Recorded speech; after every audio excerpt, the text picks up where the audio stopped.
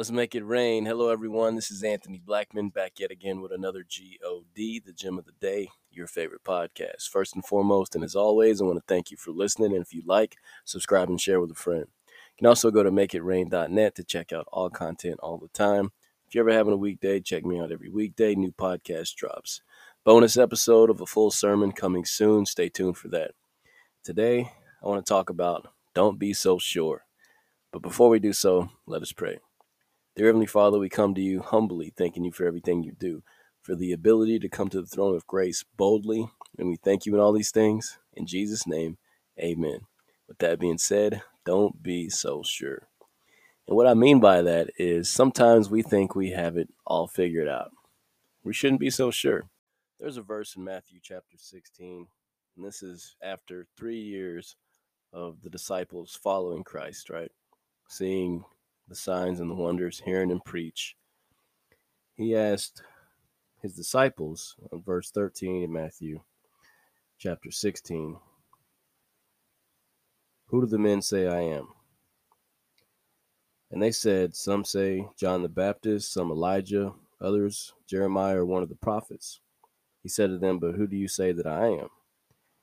Simon Peter answered and said, "You are the Christ, the Son of the living God." Jesus answered and said to him, "Blessed are you, Simon Bar-Jonah, for flesh and blood has not revealed this to you, but my Father who is in heaven." I like that.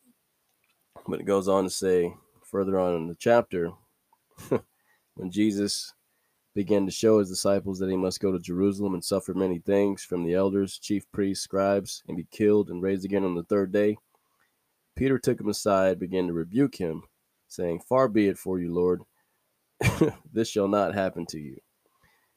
And he said to Peter, "Get behind me, Satan, you are an offense to me. You are not mindful of the things of God, but the things of men." So he just told them previously in this chapter, a few verses before this, "You are the Christ, the Son of the living God," right? That's what Peter said out of his own mouth. Jesus Christ said, "You're right.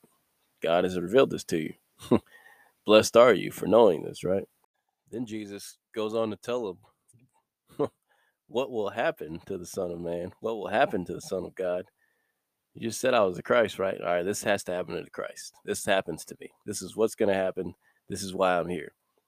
Peter says, "No, that's not going to happen. Never, Lord."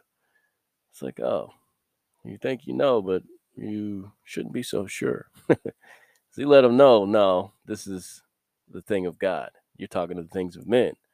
Pulled him aside and rebuked him. And Peter thought he had it all figured out.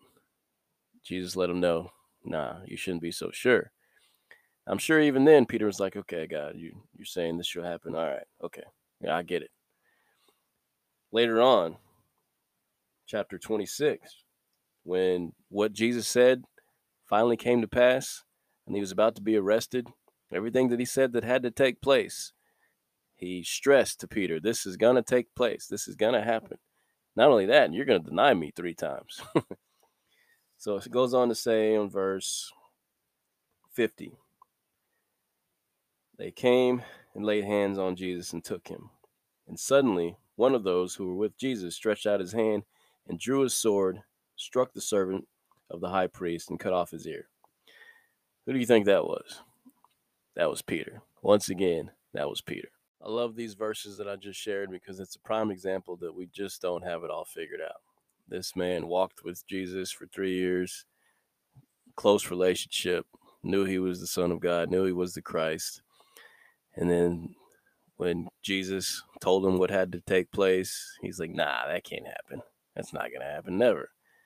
And then when it came to happen, after Jesus said it was going to happen, he still was in resistance. He still was fighting that. He thought he had it figured out. He wasn't quite sure. And like I say, I shared all these verses because our walk with Christ sometimes has a lot of similarities with these verses that Peter are going through right here. Sometimes we encounter things that we think shouldn't happen or question the fact of why this would be happening when the harsh reality is we are just not that sure. One thing we can be sure about is the Word of God. trusting in what he says. You see how Peter, once he was advised that this had to happen, the word of the Lord came to him, he didn't want to hear that. He didn't agree with that. He didn't like that. He thought it should go another way.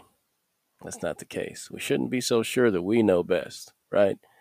We know that we should follow the word of the Lord, regardless of what it looks like, the circumstance.